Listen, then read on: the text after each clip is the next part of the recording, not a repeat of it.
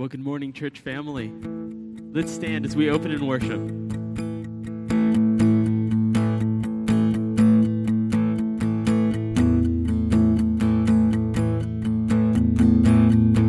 Blessed be your name in the land that is plentiful, where your streams of abundance flow. Blessed be your name.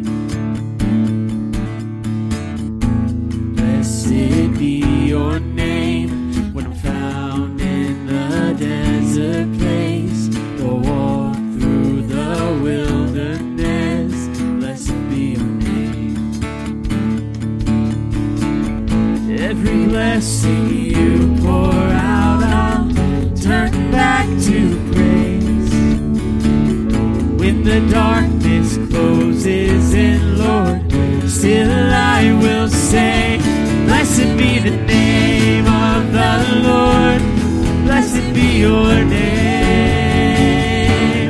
Blessed be the name of the Lord. Blessed be your glorious name.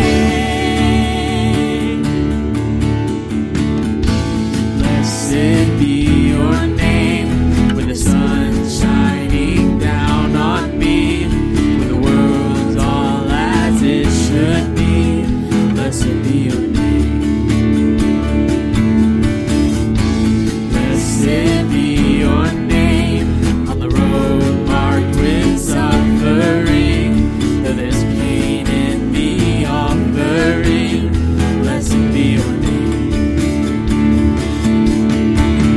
Every blessing you pour out, I'll turn back to praise.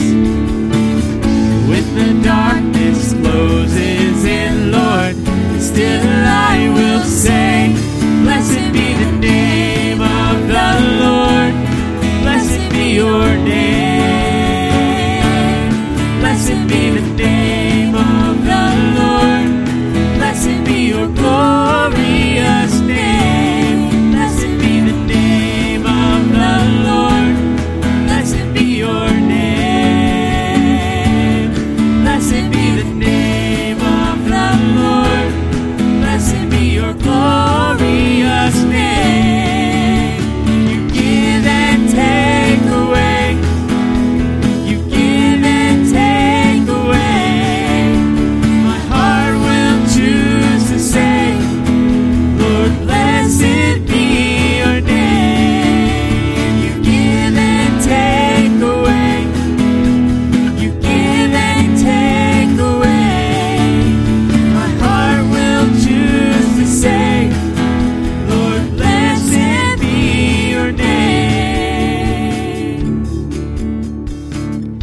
Every blessing you pour out, I'll turn back to praise.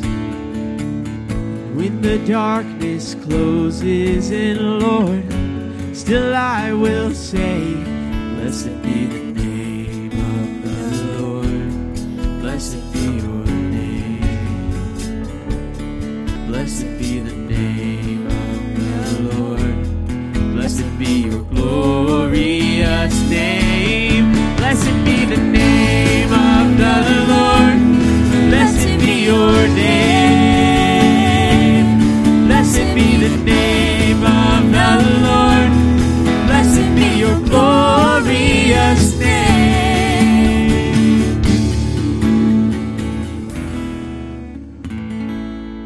You may be seated.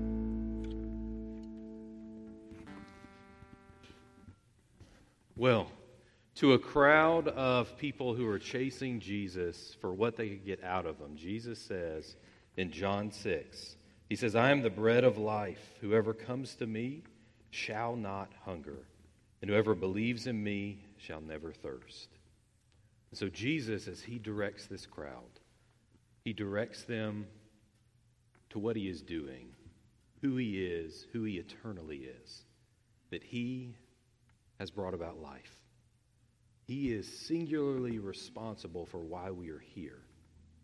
Not only why we are gathered together here, but why we exist is Jesus, the Lord who has spoken all things into existence and who has come and he gave his life to redeem and bring about new life in those who had come to him as the bread of life, to believe in him, to follow him, to surrender their lives to him in response to his goodness, his grace, his love, and what we celebrated last week, his self-sacrifice, and then his resurrection.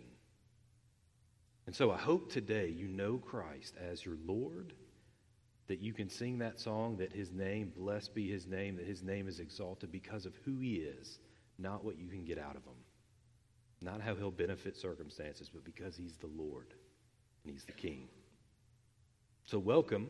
My name is Matthew, one of the pastors here. I would like to welcome you to worship with us this morning. If you're a visitor, there should be a card right in front of you that says communication card. We'd love for you to take that, fill that out, share some information with us, and drop that in the basket on your way out as you're offering this morning.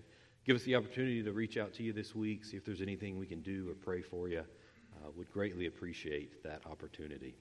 So we've got a event coming up this coming Saturday.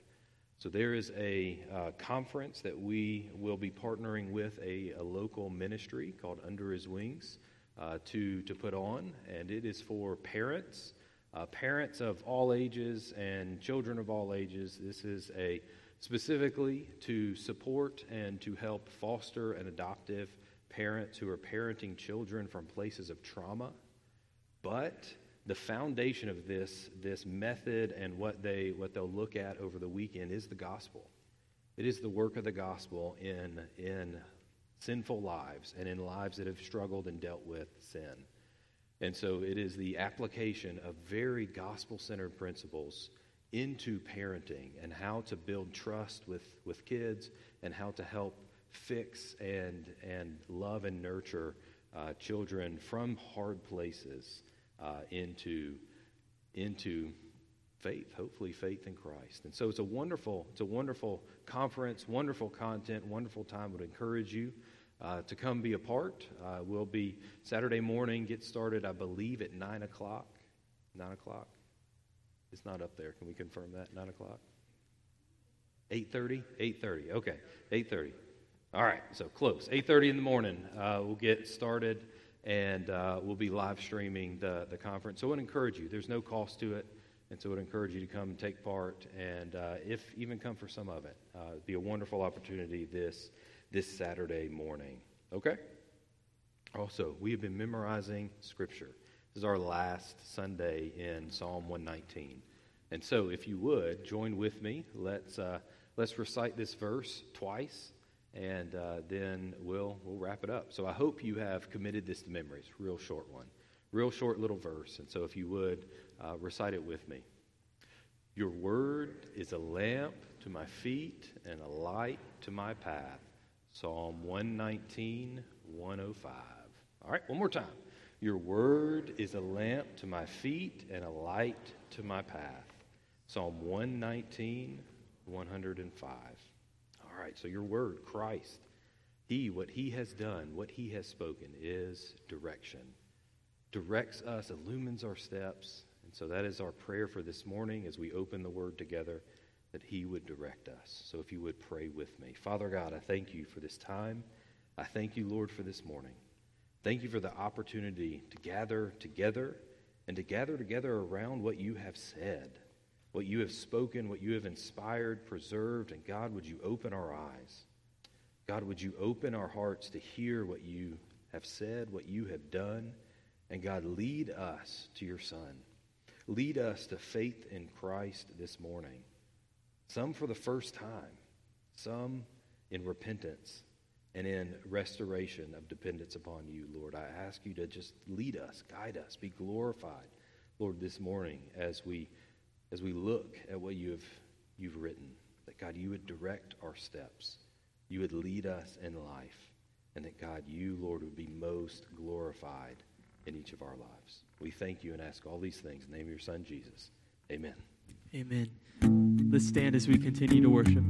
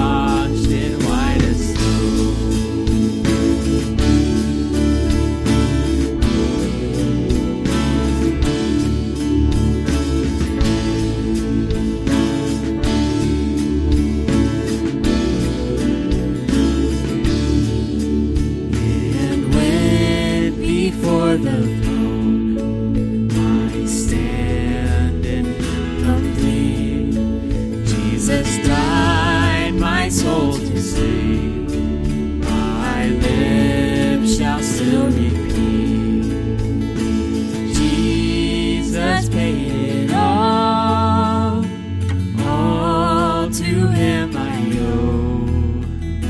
Sin had left a crimson stain, he washed it white as snow. Sin had left a crimson stain, he washed it white as snow. He washed it white as snow. He washed it white as snow.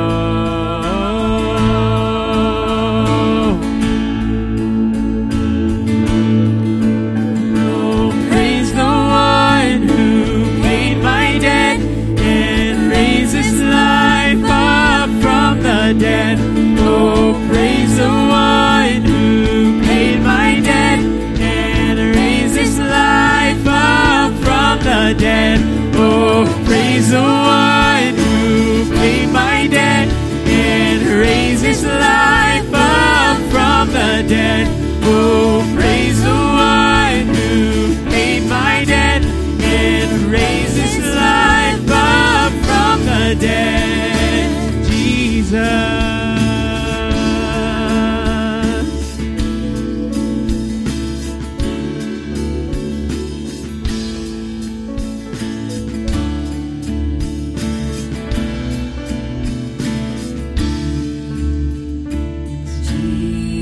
Jesus paid it all to him I owe. Sin had left a crimson stain, he washed it white as snow.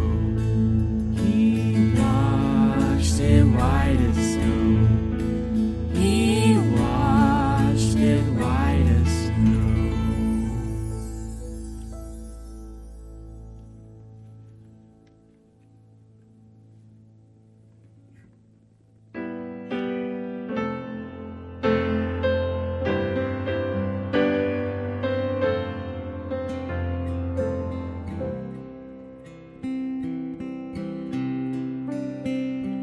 With peace like a river attended my way, and when sorrows like sea billows roll, and whatever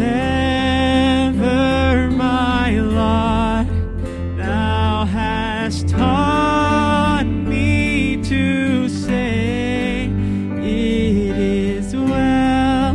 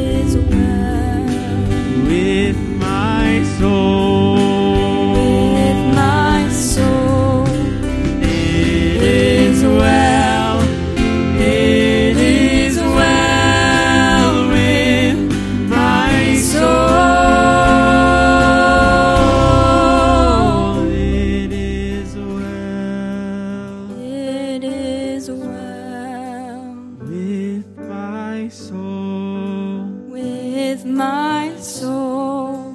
It is well, it is well with my soul.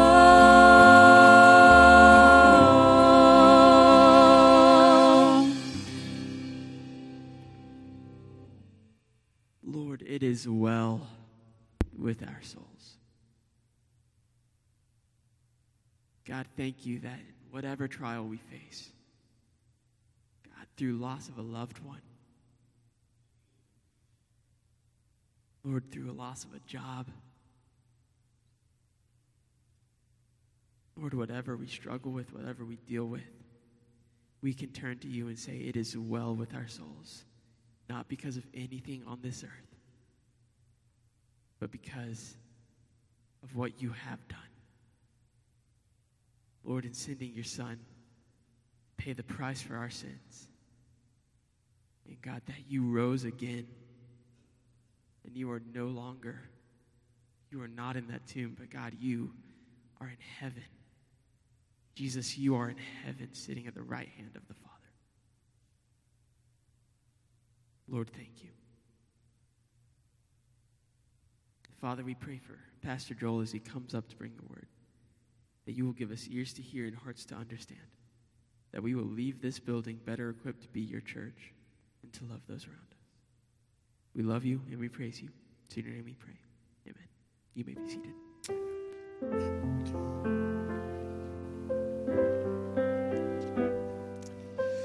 Thank you, Alex, and our worship team. It's great to have Cliff Jackson back with us and playing the drums. Tax season is officially over. I noticed he doesn't have a suntan. He's pale. Y'all pray for him that he would... anyway. Just a couple of things. Tonight, or normally on this Sunday night, we would have a mealtime together. And our cook is...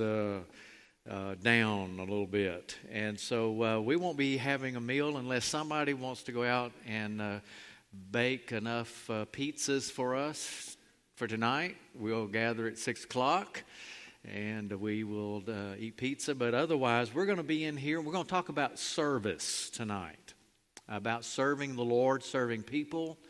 It'll be real simple, and we're going to look at the Lord Jesus and how He served. We're going to look at giftedness and how that affects our serving others. We're going to talk about what kind of attitude we ought to have when we serve others and some of the blessings of serving people. And then we're going to take just a moment to garner some ideas from you for some future service projects, because we want to take the gospel to the community. And if you've got some ideas of some ways that we as a church body can reach out into our community, then we want to be able to do that and solicit your input. So if you can be back tonight at 6, we'd appreciate it. And then just kind of an update, we want to continue to pray for the pastor search team. I know they have looked at more than 50 resumes from people, and I don't know if they have 5 to 8 that fit the framework in which we are looking for, or if it's 5/8 of a person. I don't know which it is. I just saw it in glance. I'm trying to stay out of this, and so maybe they've got 5/8 of a guy that could come. And anyway, no, be in prayer for them, and just ask the Lord that He might direct their steps. Some people are saying things like, it was said to me last Sunday, "This is your last Easter." And I thought, wow, do you know something I don't know about? And I hope I'm alive next Easter. And Lord willing, I'll be right here, okay? I'll just be a church member at that time. And then, or you're close to your end. And I'm like, okay, now wait a minute. We got to come up with better terminology. Your last days as pastor, senior pastor of Faith Family Fellowship. are coming. I think I do have a job cutting grass out here after I retire. It needs to be done. And I found out Friday, and I know I'm wasting time here. I found out Friday, standing out in front of Walmart with my dog, that I can come to the aid of preschool mothers who are bought stuff in the store and are trying to put it together out in the parking lot. I saw a lady struggling. I wanted to go help her, and I thought, she's going to say, dirty old man, be quiet, don't say a word. And I'm standing there with my dog, and finally I hear her holler at me, can you come help me? And I went, oh, yeah. So there's a job for me at Walmart. Anyway, having said all of that, last Sunday was a great Sunday. I don't know where the other half of the people are that were here last Sunday. You call them up, tell them to come back. But we looked at Isaiah 53, and I am going to take this is one step backwards as we're going through some of the special passages in the book of Isaiah. We're going to take a step back and go to the 26th chapter of the book of Isaiah, to a passage of Scripture that you probably have heard before. We're going to try to cover the whole of the chapter. Don't know if I'll accomplish that or not. But it's an interesting chapter in that it's a song. The whole of the chapter is a song. And it begins with security. It ends with security. And yet in the middle of it, you see some hills and valleys, because that's the way life is. We have moments of insecurity and some security, and God will give us some explanation and some help. I titled the message, Security in an Insecure World. I could have said an unsecure world. Either or either works. Potato, potato, tomato, tomato. No, actually, there's a big difference. It's not a secure world, but we are insecure in our feelings in an unsecure world. And I think God wants us as His people to be secure. Okay? That's what the text is about. So if you have a copy of God's Word, I invite you to Isaiah 26. I'll read an opening verses 1 through 4, and again, it's a passage you're very familiar with. And in that day, this song will be sung in the land of Judah. And here's what it says. We have a strong city. He, and that's the Lord, He sets up salvation as walls and bulwarks. He opens the gates that the righteous nation that keeps faith may enter in. You keep him in perfect peace, whose mind is stayed on you, because he or that one trusts in you, that is the Lord.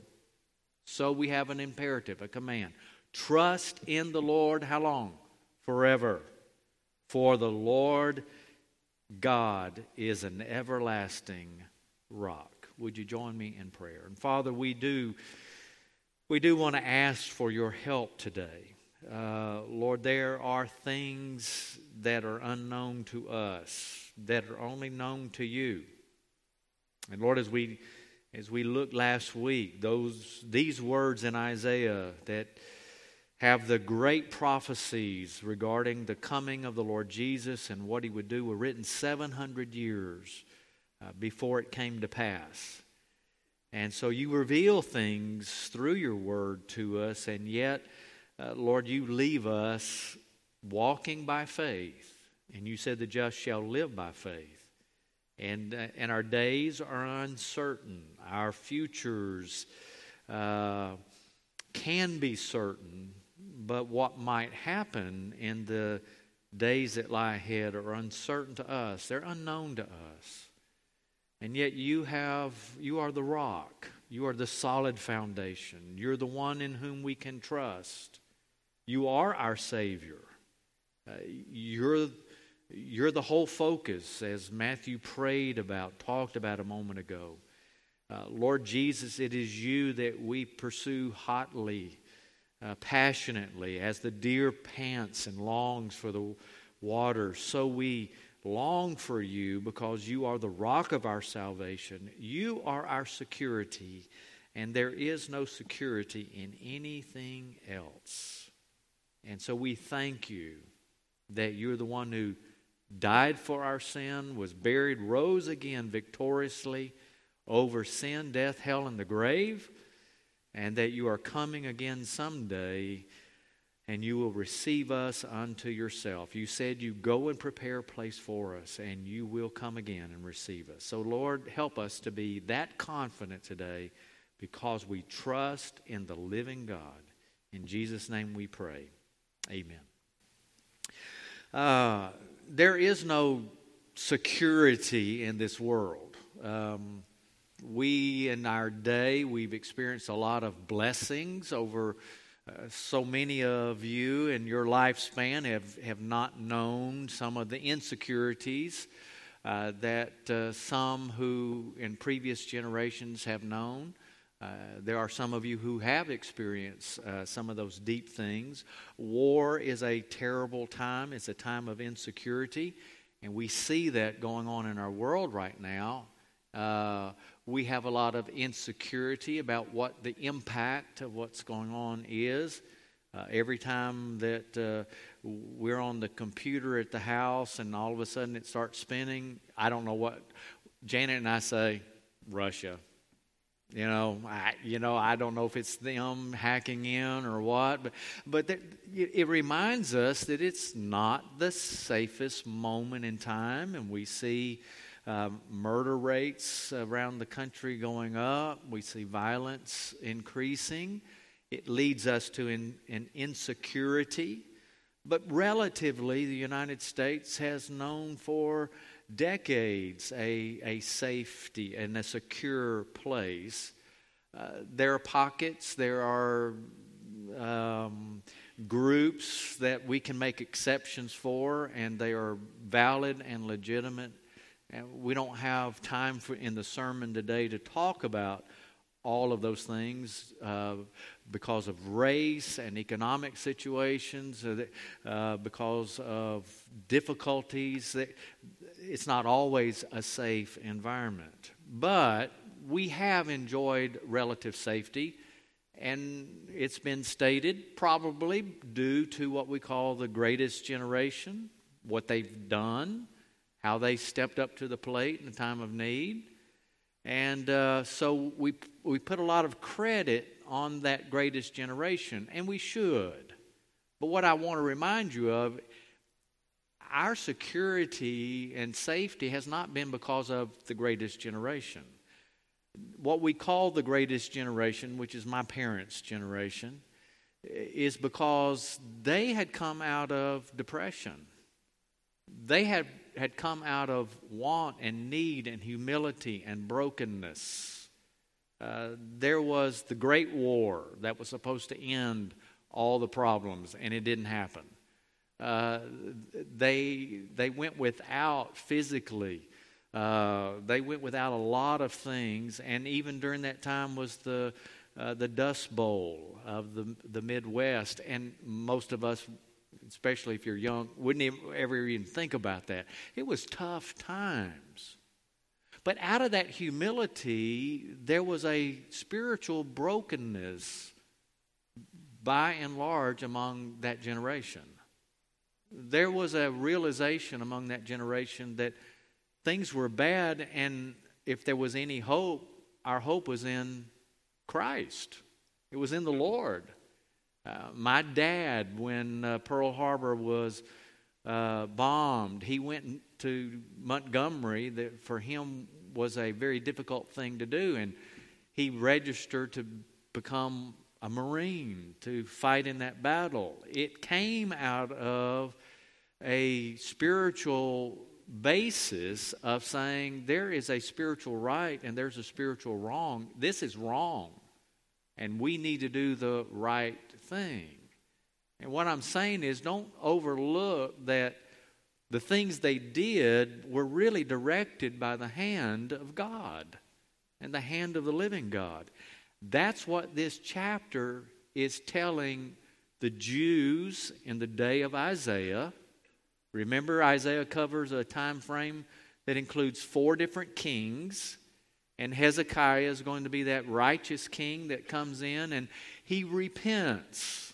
He turns to the Lord. He leads the people, even though he fails at some other areas in his life. He turns the people toward the Lord. He reminds them that their security, their safety is in Christ.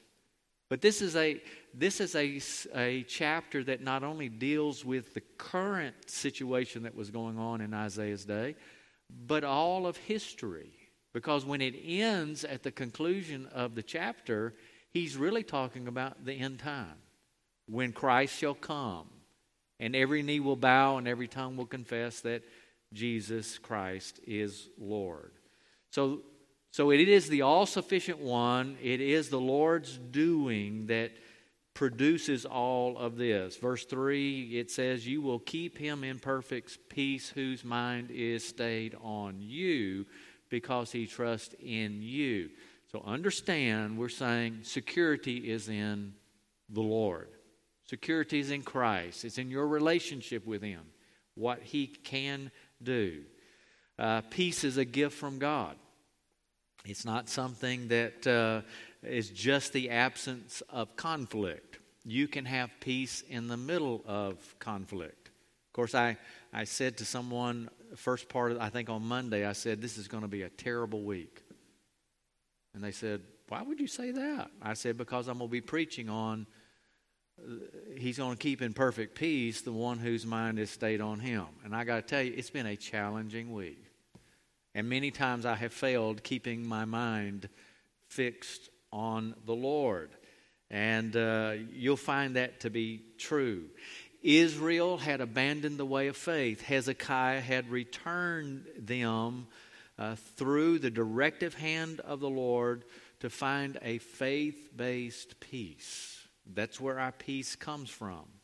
There were cities that were forsaken. There were strong cities that had been deserted in Isaiah's day. The enemy was coming against Jerusalem, and some of the walls were being breached. And they were at the point of tearing the walls out of their own homes. I want you to get the picture. They're tearing walls out of their own homes and carrying them to the walls of the city and patching the walls of the city with the walls of their own houses. So you're talking about things being bad, things were bad.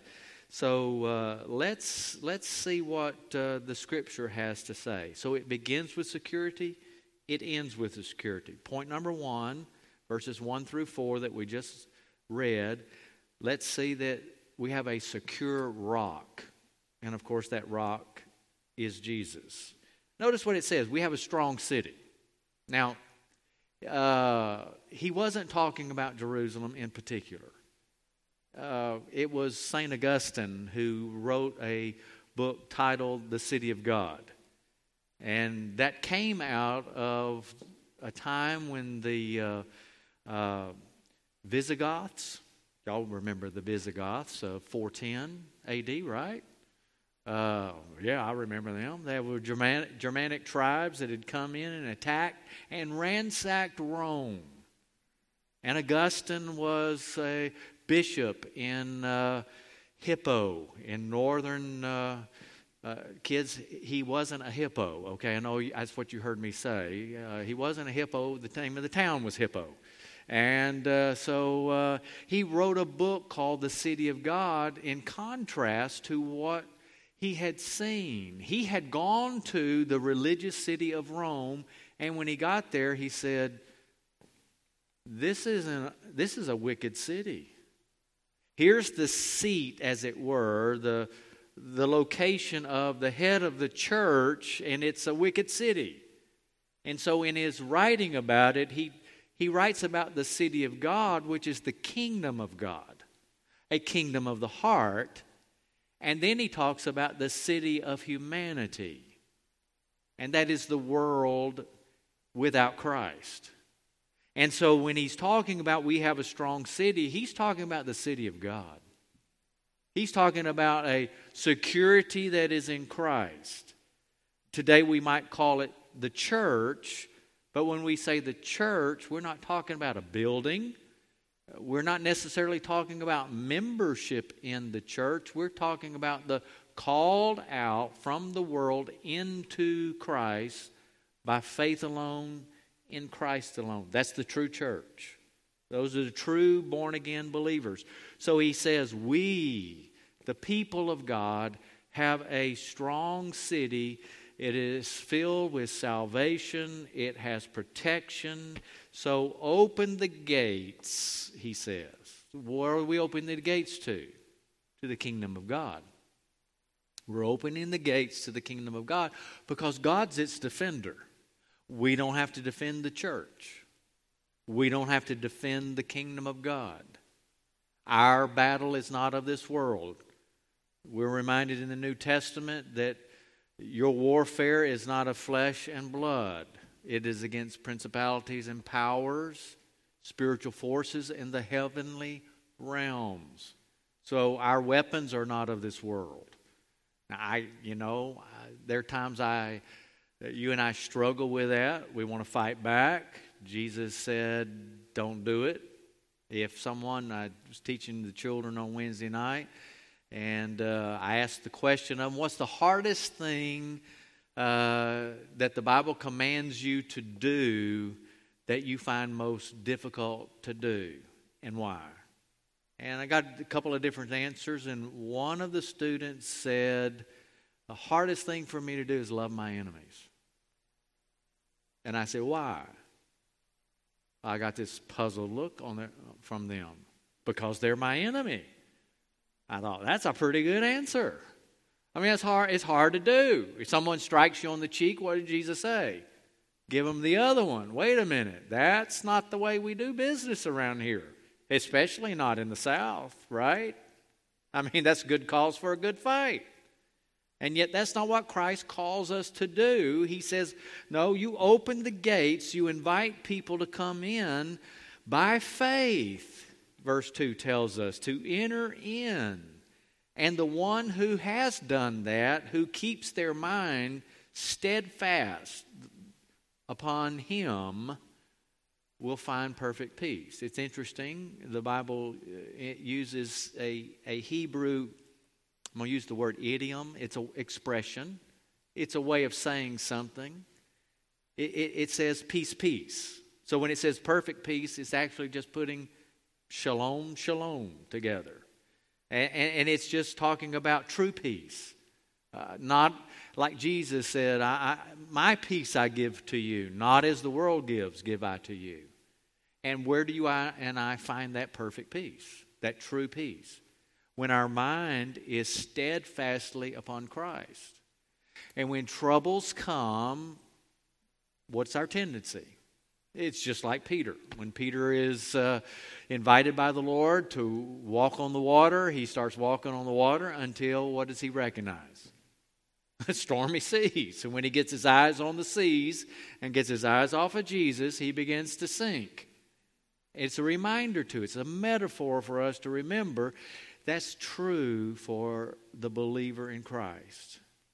And can I tell you, there are many distractions, are there not? There really are. You know, I can't remember. I think the name of the movie was Up.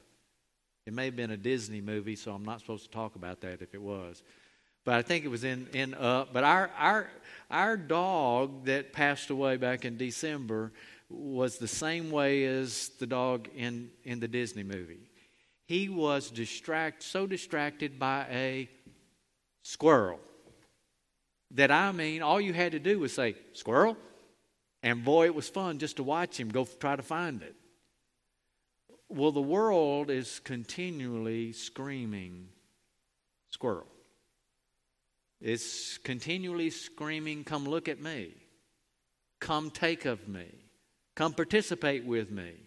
The world is constantly, because of the troubles that are in the world, getting our attention. This breaks. This falls apart. This doesn't work. I've got a disease. I got this. This happens. On and on we could go. But notice it says, He keeps them in true peace whose mind is, it says stayed. It's steadfast is the word in the Hebrew. It's fixed upon. And it's interesting. It's in the passive. Now, why would I even say that? Because we don't translate it in English as passive, but it means who gives you the ability to keep your mind fixed on Him. It's not something that you just do because you do a better job at it. It's because Christ grants it to you. My mind has wandered off the sufficiency of Christ. How do I get back? Oh, there's a call that comes. It's the Holy Spirit of God. It's the Word of God. It's the people of God that encourage each other to come. And it says because we trust in Him. So therefore we get the command in verse 4, trust in the Lord forever. And here in the English Standard Version, it translates it, the Lord God is an everlasting rock. And it's interesting because, again, you can't see it in English, but in the Hebrew text, it's Yahweh. Well, what does that mean? Yahweh is that name, personal name of God, which means He's the all-sufficient one. He's the eternal one. He's the one who was, is, and is to come. He is the I am. And when it uses that little part of it, Y-A-H, it's an endearing term. It means the God who made everything exist makes Himself what? Available to us. So that as Romans 8 says, we can cry out, Abba, Father. Abba, Father. So there's an intimacy in the Lord who is our rock. He invites us. And so we have this all-sufficient eternal Lord who endears Himself to us through a relationship of faith in Christ. Where does our security come from? It comes from Christ Himself. Faith alone in Christ alone. Now, I've already used up most of my time. And I've got 7 points. And I was 1. All right? Number 2. We won't take time to look at all this. But the second thing I want you to see is not only do we have a security in Christ, that our security is in the rock of our salvation, but we live in a dusty world. That's the language that's here, okay? The world in which we live, just notice He says, He, the Lord, has humbled the inhabitants of the lofty city, the city of the world.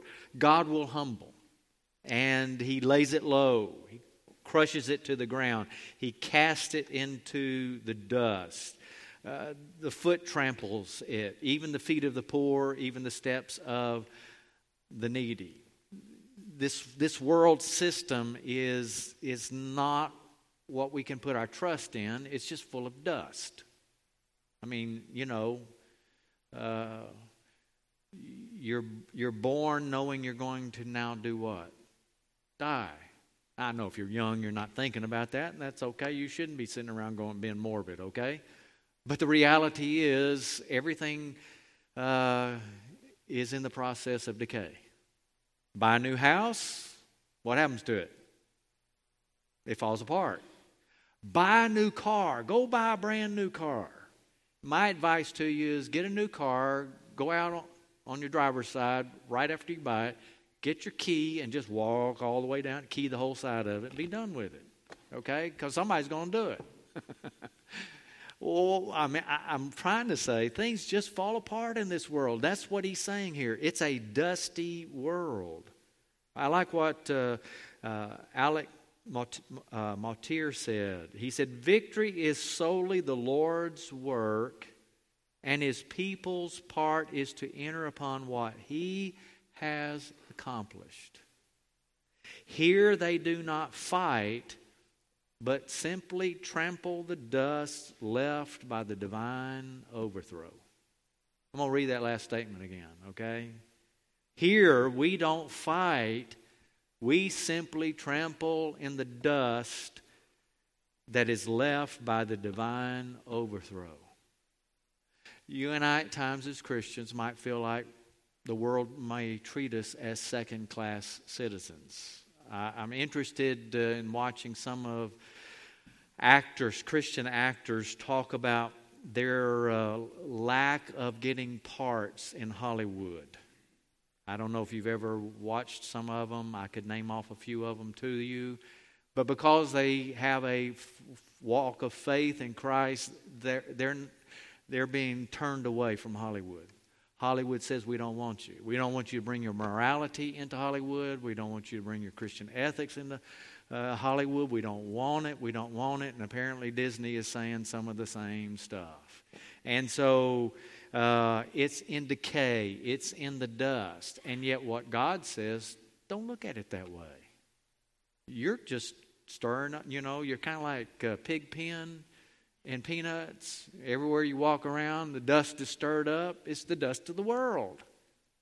It's a dusty world, and if you as a believer walk through it, you're just going to walk in the dust of what Christ crushes. This world system does not belong to Him. The kingdom of God does. The church of the living Lord Jesus Christ does. And when you go to verse 9, He changes from the plural to the singular, and it says, you matter. You in Christ matter. Well, then thirdly, there's the smoothed pathway. It's something that Christ provides for His children in verses 7 through 9. The path of the righteous is level. You make level the way of the righteous. In the path of your judgments, O Lord, we wait for you. Your name and remembrance are the desire of our soul. You see, there's a longing in the heart for peace.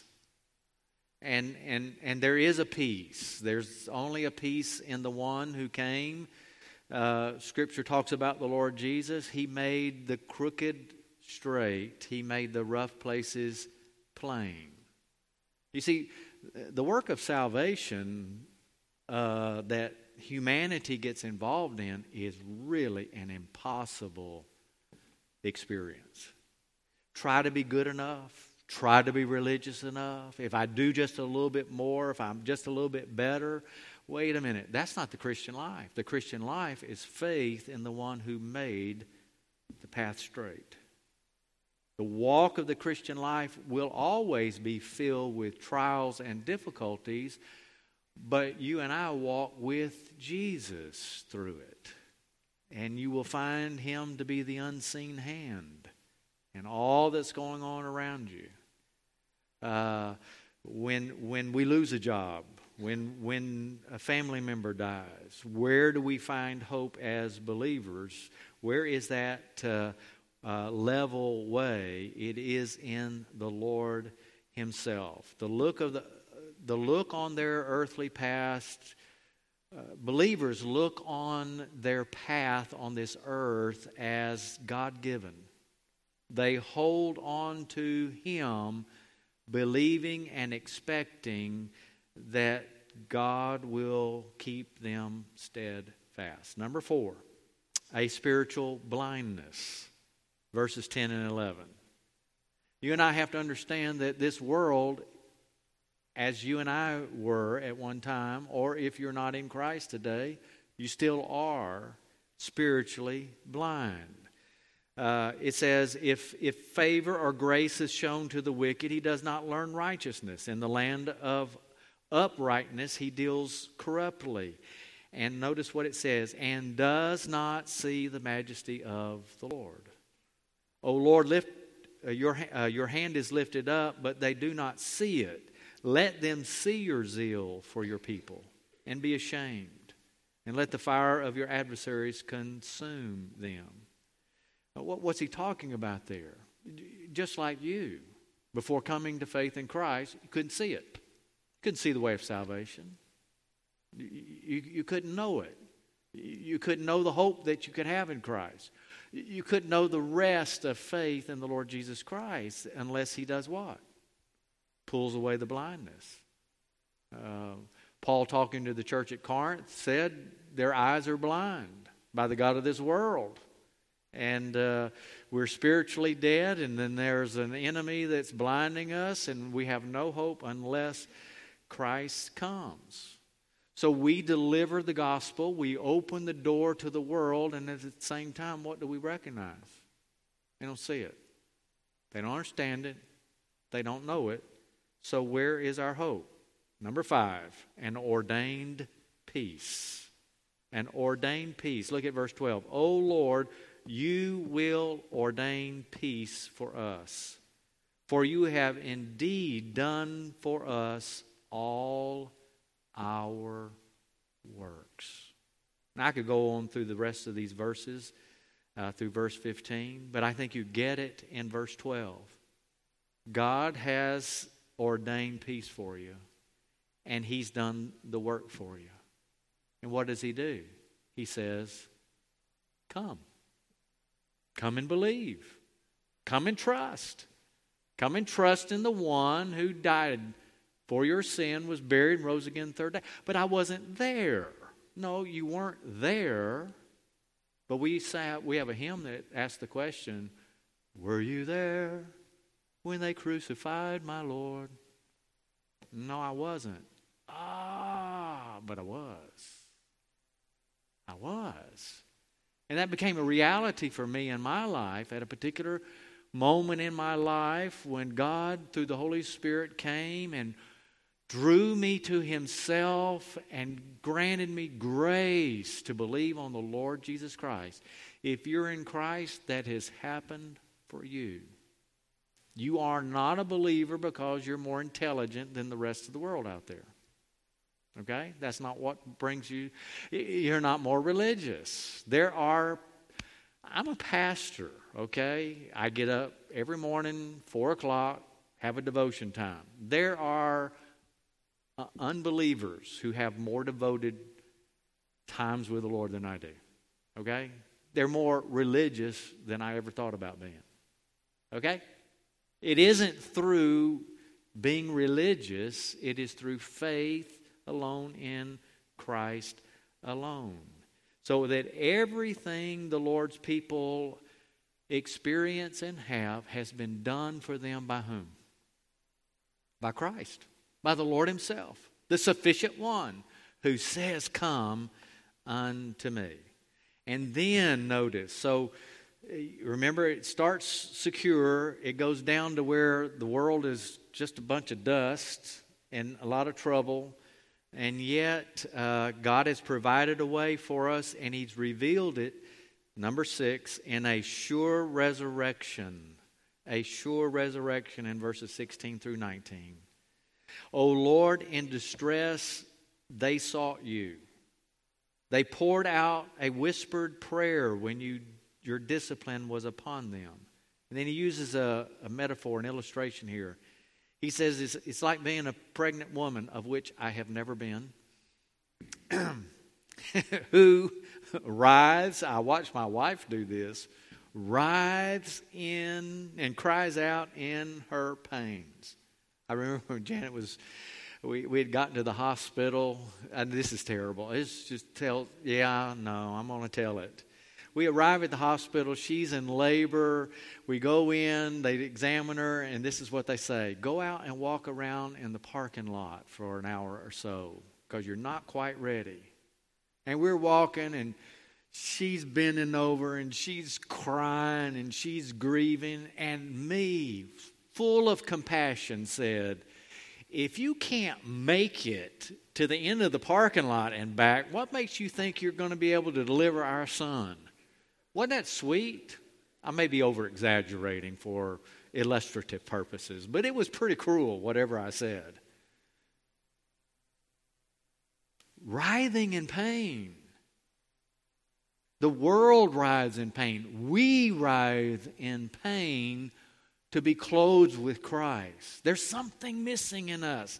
And he says, that's what it is. But look what verse 19 says. Your dead shall live. Their bodies shall rise. You who dwell in the dust, this existence here, who have faith in Christ, awake and sing for joy.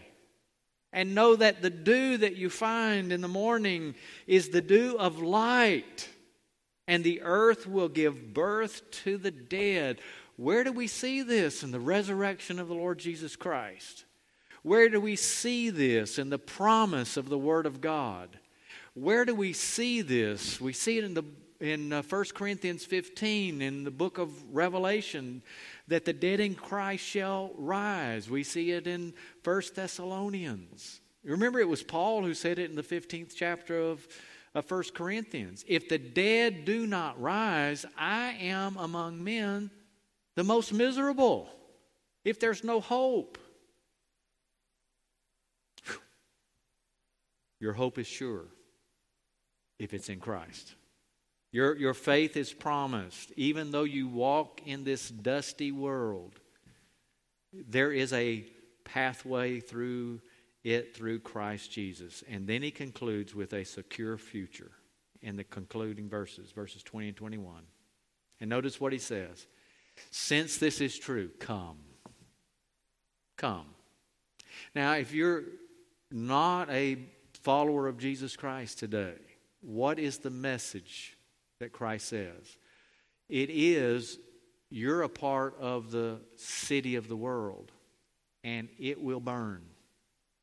It will be destroyed. You have no hope. There is no assurance for you. And there's no forgiveness of sin. There is no life that's like the dew in the morning that brings light and life to your soul. You won't have it unless you come to Jesus. And he says, come. How do we come? We come by faith. Yeah, but I want to touch it. I want to see it. Well, we see it in the promises of the Word of God and in the life of the living Lord Jesus Christ, of whom we have multiple witnesses in the New Testament that say he was real. He died. He rose again from the dead. There's an empty tomb. Come and believe. We have believed on the Lord Jesus Christ. There are people all across this auditorium who can say, listen, I know him. I know him in a spiritual way, and he is life to my soul. And do I have the same problems that the rest of the world has? Absolutely. But I find security in an insecure or an unsecure world. And it is in Jesus Christ. And then if you'll notice, as verse 22, it says, come, my people, enter your chambers and shut your doors behind you. I think it's a throwback to the ark when God said, come, there's a door. How many? I saw this on CNN's website a couple of weeks ago. It asked the question, why was there only one door on the ark? I thought, that's a great question. Why was there only one? You know, if God's wanting all of these animals to come in and anybody who will come and believe to come in, why is there only one door? Because salvation has only one door. Jesus said, I am the door. There's no other way to enter in. And on that ark, there came a moment in time when not Noah did not shut the door of the ark, but what does the Scripture say? God shut it. That's what he's telling us here. There's going to be a moment when God's going to shut the door. So if you're not in Christ, today's the day of salvation. This is the moment. You don't know what tomorrow holds. You don't know what the next minute holds. But you know, through the Scripture, Christ holds it all. And in him you can trust. C.H. Spurgeon, when he was talking about Psalm 91:5, and these words will be up on the screen, he said, we live in the world of death and sorrow. We may anticipate facing ills and difficulties during the night as well as in the glare of the noonday sun. This should not alarm us. For whatever the terror may be, the promise is that the believer shall not be afraid. And why should he be?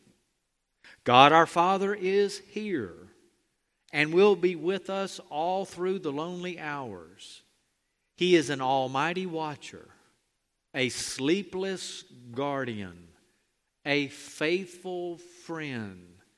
Nothing can happen without His direction, for even hell itself is under His control. Darkness is not dark to Him. He has promised to be a wall of fire around His people, and who can break through such a barrier? Are you trusting in Christ? Is He your hope?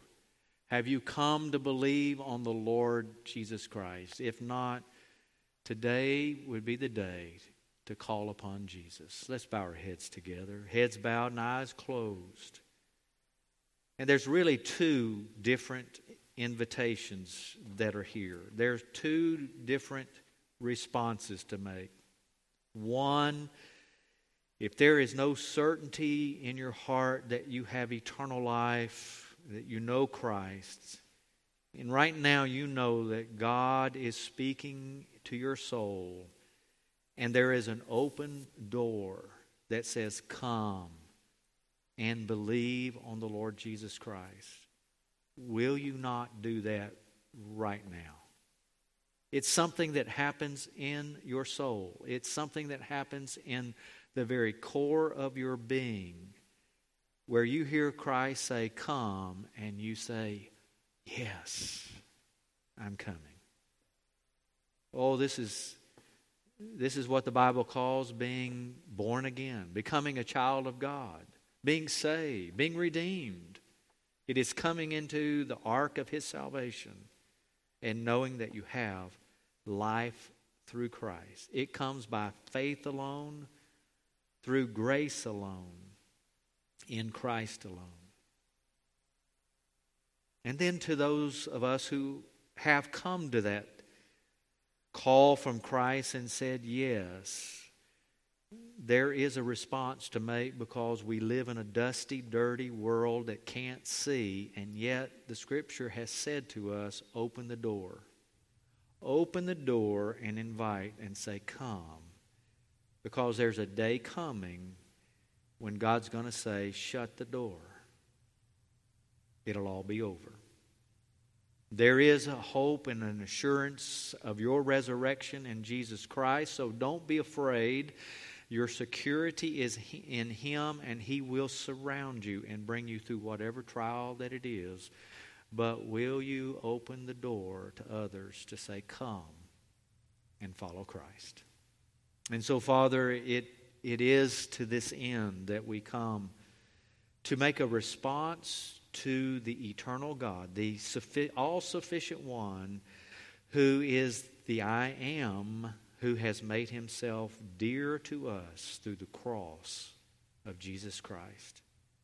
And so we ask you to speak in this moment of response. In Jesus' name we pray.